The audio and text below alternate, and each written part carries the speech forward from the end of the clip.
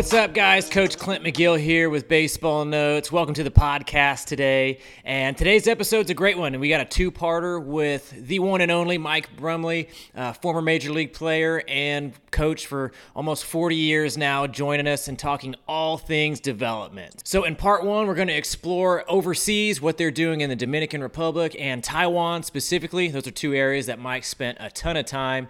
And we're also going to then transition into part two, and we're going to talk about all of the technology that has changed over the last couple of decades, some of Mike's favorite pieces of technology, and some that he hasn't found any value in. So super, super interesting conversation. So make sure that you subscribe to the podcast. That way you're ready for part two once it's out, and make sure you follow us on the social medias. We've got a lot of clips being shared on Instagram and TikTok. It's at Baseball Notes on both of those. Some really fun stuff and really valuable information, little nuggets that are easy to digest. So without further ado, here's our conversation with Coach Mike Brumley.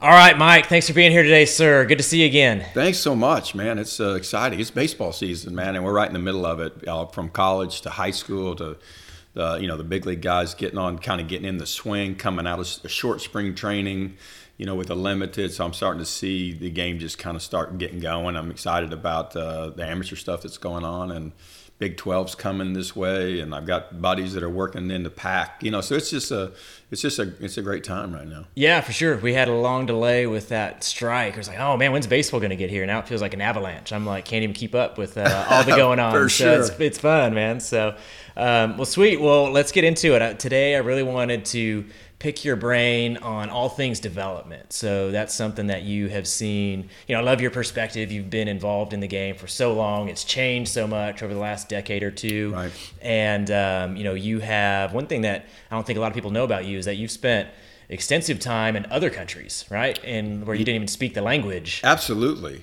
I've got to have a great opportunity to spend a lot of time in South America and, in Asia. I've been in Korea, been in Japan, spent extensive time in Taiwan, and that's probably more my experience as far as development was going there. South America, obviously, with the influx of so many great Latin players today, they're hungry. It's a sport that's so specific to their country. We've got a lot of distraction over here with basketball and football, and we're still, baseball's still strong, but I think that's why we're seeing such a big influx of, and Asia's starting to turn out players that are coming over earlier. We're getting some good players over here from there, which is great to see, but the Latin countries, but my time has been Dominican primarily. I mean, I played in Puerto Rico, loved it back in the 80s, man, when it was at its height. I mean, there were so many good players out of Puerto Rico at that time, and it's been a wild ride, but I've got to see it over the past 40 years now, kind of how things have transitioned and how people are catching up with our Western ideas, and then how to kind of influx what they do in South America to kind of what we do. Right, yeah, and that's kind of what I wanted to talk about, where, I've heard people talk about how, a lot of these Dominican players are, I'll go air quotes, disadvantaged with like equipment and playing facilities and stuff. And so, it's not the best thing to give a 8-year-old a man-sized bat for an 8-year-old, but that's really good if you're wanting them to be a really good 16-year-old. You know what I mean? Like, like I've heard, people talk about like, hey, they're using heavy bats. They're, they're taking infield on, they're not on turf, so they're not getting good hops, so they know how to handle that, and that's actually benefited them. And I don't know how much of that is, how much of that is true or not, but I'm curious. Let's talk about Dominican specifically before we get to Taiwan. Like, what do you see? Do you see anything that they do that you're like, what, they do a better job with their youth players or their development that I think America could take a key from? Is there anything that stands out? The one thing going down there years and seeing players come over, and where the knock on, I think some of is the education, right? I mean, so the Dominican education process is not real extensive after, I think it's like 7th grade, and after that you pay to play kind of deal. I said that in that development, just the mental skills of what, I think is a big adjustment when they come to the States, is putting together all this information that we give and all the things that we think about. And they look at it more just as a pure feel what they do. And so that's been, my experience is you got to use a lot of common sense, especially for me not being great in Spanish. I mean, I recognize words and I know kind of what's going on around me, but to be able to articulate it, a whole session of teaching, no. So that's when I really started developing a lot of nonverbal communication, whether it's a tool or a thought or what they already know. I try to compare a lot of things to what they know. But the great thing about down there is they're not distracted by a lot of other sports. This is their game, and this is what they do. And there's some urgency, for them. I mean, they're looking. It's not just hey, I want to go play college baseball for a couple of years and get my education, and this is important for them, and they sell out to it, and that's where we're seeing this influx of there's some just great players, because I think it's the urgency of who they are and kind of their ticket, more or less. So would you say that it's not necessarily that they're doing things, training differently, it's just they're out-repping us? I mean, that sounds like they're out-repping our kids, right? I think one of the problems I've seen, especially with DR, is, they just don't have these extensive Little League programs and, all these chances to play. I mean, there's a bunch of fields, and there's a bunch of backstops out there that, got, goats and rocks and everything else, and they're out there just playing, Yeah. But, I think it's just, when they do, they love it, and they're out there every day handling the ball, right? I mean, now they might be catching it, I've seen, and I've never seen this personally, but I hear the guys talk about, I think, Mario Rivera, had a milk carton or something that he made out of a glove, Now, I've never seen that side of it, but I have seen those guys just be out in a field, and it's just catch and throw and transfer and, and school and other sports and activities and cell phones and video games, not as distracting for them. Mm-hmm. They're out there doing it the old school way. And, we revert back to, whatever happened, just throwing a tennis ball against a wall for hours. Like, that's what they do. And you got these guys that just natural fielders and, and they're hungry. Right. Yeah. No, that sounds interesting. You always look for what's that secret? What are they doing? What's that drill they're doing? No it's doubt. Like, dude, they put in 4 hours of ground balls today. Like we did 14 minutes at practice last night. You know what I mean? Like twice a week. And that's less than what they're doing. You know what I mean? No doubt. And I think for us, like with all the academy establishments and things that we're trying to do, for the Latin players, and has been great. It gets down to, dietary things. There's a lot of, when you look at a young Latin player, they're eligible to sign 16 and a half type of thing. And you got to really project with those guys. There's a lot of big arms, mechanics, maybe not perfect, but they just got this big arm speed. And again, you kind of project with those guys and say, hey man, if this guy's on a great, real strong diet and he's getting 3 meals and, he's exercising, we're training him, what could he grow into be? I mean, that's, obviously why it's, such a big deal. Right. I gotcha. Well, how about like Taiwan? What do you see over there? How do they seem very meticulous just from the outside. Unreal. Like what's your take on how they work? There's no question. When I was down there, so one time we had 2 players. So there's a high school in Tainan that's produced a lot of pros, in their country, right? And it's a little different because you got 5 teams there. They play. I mean, every good player is going to play into his 40s there. I mean, it's just because the level, the influx of things. But looking from the amateur side of it, so I heard about this high school. So I said, hey, I want to go out and I want to see this high school's workout, and I want to go over and just get in the middle of it. You know what I mean? So I told one of the guys, I said, hey, can you call? And he's a legendary coach. I apologize for not having his exact name. But he's a legendary guy, and so I basically just, the guy called and says, hey, Mike's coming over to be involved in your practice. Well, I pull up there and I just get out of the cab, right, and I go out.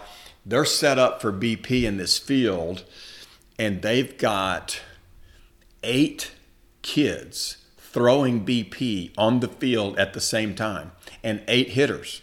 And it was 3 left-handed pitchers and 3 right-handed pitchers throwing BP in this giant field. I'm talking about, at the end of that BP, I'm talking about 4,000 or 5,000 balls on the ground.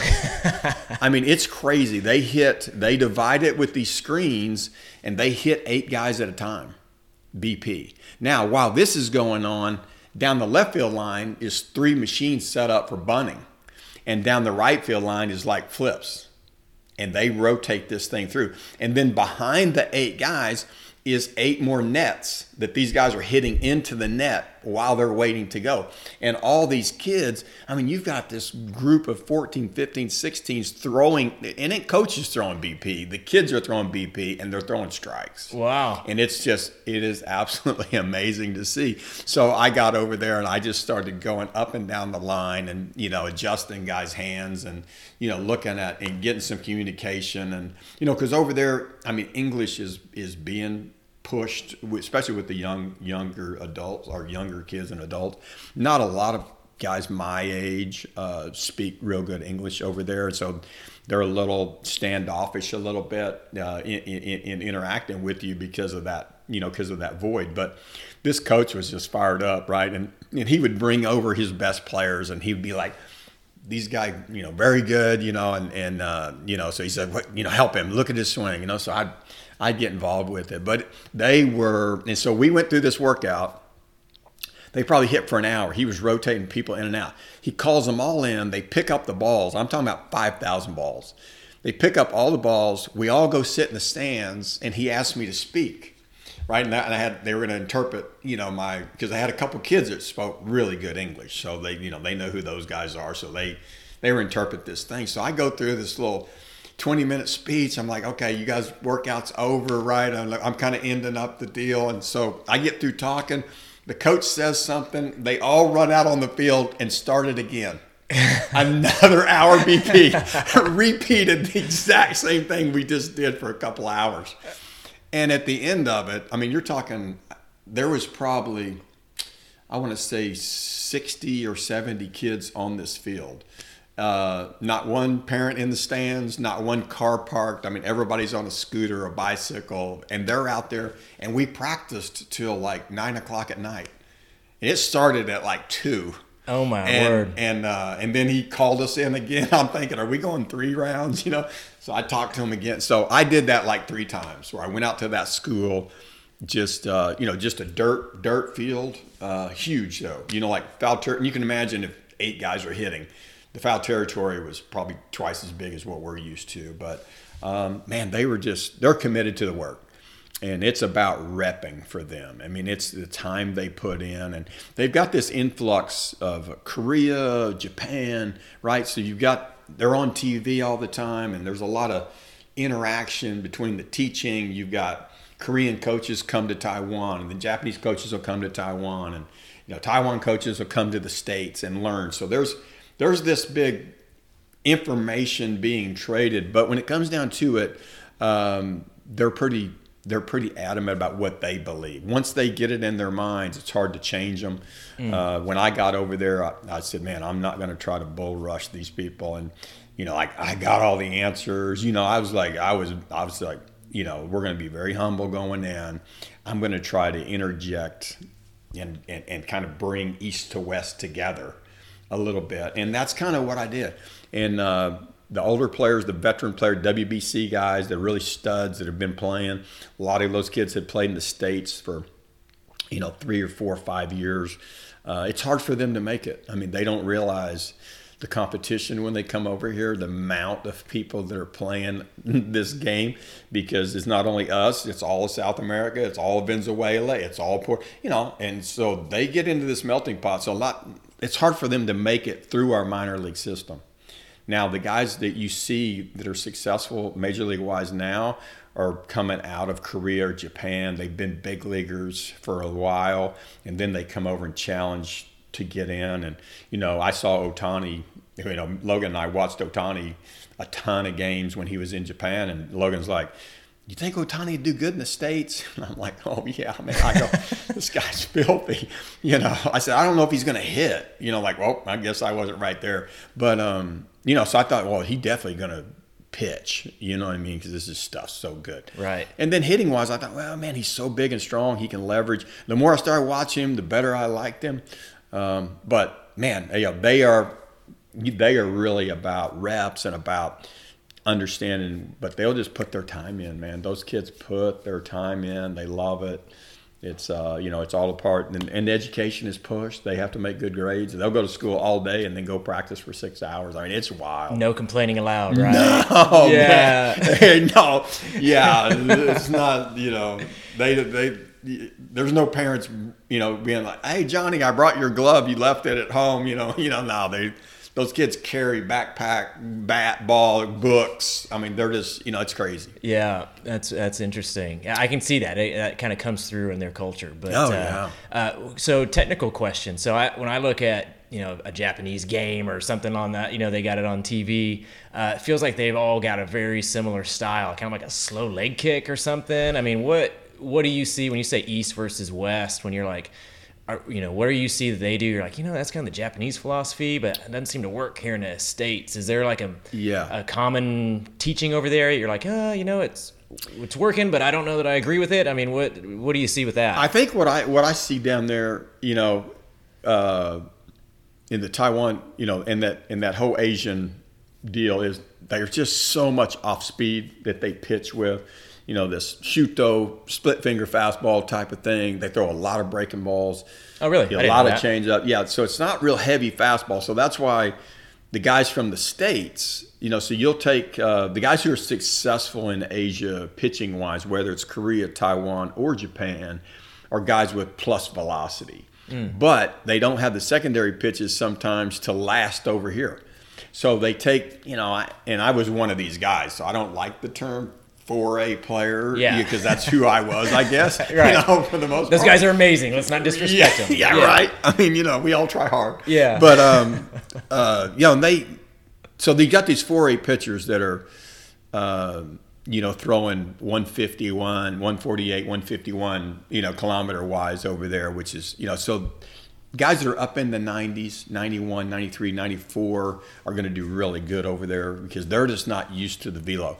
So part of the technique that you see, you got these big, slow leg kicks, and you got these guys mule kicking over the plate. It's pretty crazy to watch. But then you watch the real pure hitters.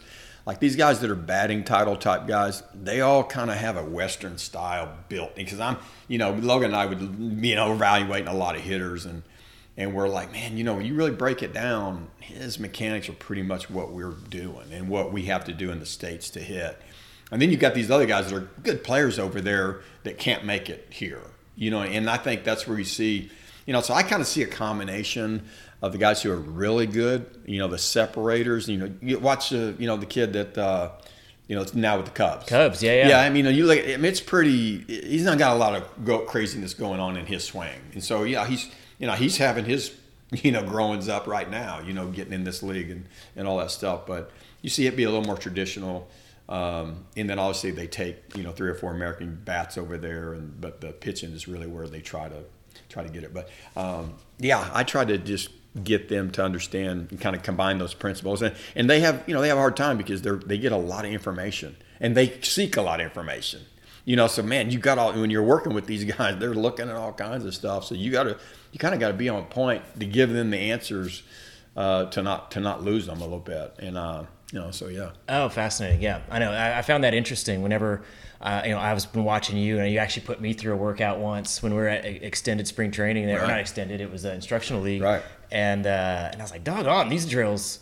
Like I didn't really know what we were doing, but I'm swinging better, and it kind of developed from your lack of being able to speak. No doubt. What do they speak? Is it Japanese over in Taiwan? What do they speak? Yeah, what they technically they have their own language. Yeah, no, they speak. There's a Taiwanese dialect, I think, a little bit what they do, but it's it's your basic traditional Mandarin Chinese. Yeah, so I was like, wow, like you having to communicate with those players seems like that'd be challenging. We'd be like, hey, how can we develop a drill or a prop or whatever to kind of get them into those proper positions?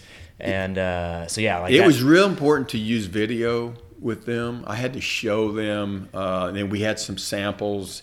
We had a little bit of a library of some of the Western good hitters, right? We're talking about Trout and Cabrera and Posies and guys who have just dominated over here for years, and they know who those guys are. So they look at it and they, those are stars, and they're up on it. It's like if you want to talk about Trout, every one of those guys knows who he is. Mike Trout. It's not like now they know who the superstars in Japan are too, but they're on it. You know what I mean? So when you look at that and you bring them information, and you got to work through an interpreter, right? I mean that's one thing. DR wise, sometimes I felt like the translation wasn't as clean, and so then I was like, man, that's not what I said.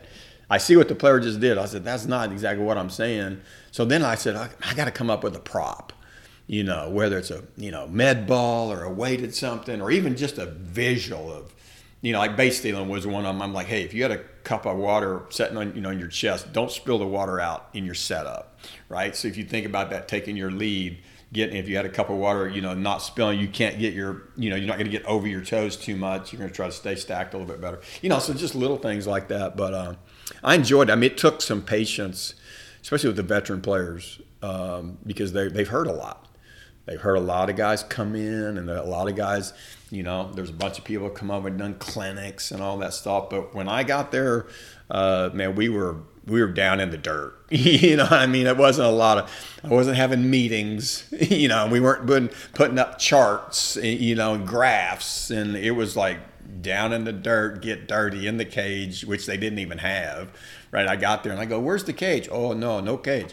So I started looking around the complex. I found this storage thing in there and I go, I want my cage here. And they were like, oh, no. I got my cage, and then it's like we got a field. It's got 8 lanes of people throwing BP, and everything. Like it's they just make it work. So yeah, I'm gonna have to. I need to search see if I can get the videos. I think I know I took some pictures, and in fact, I just was called by one of the graduates of that high school is one of their big leaguers, and I just got in fact, this morning, I was like, hey, can I send you this video? He goes, I'm struggling right now.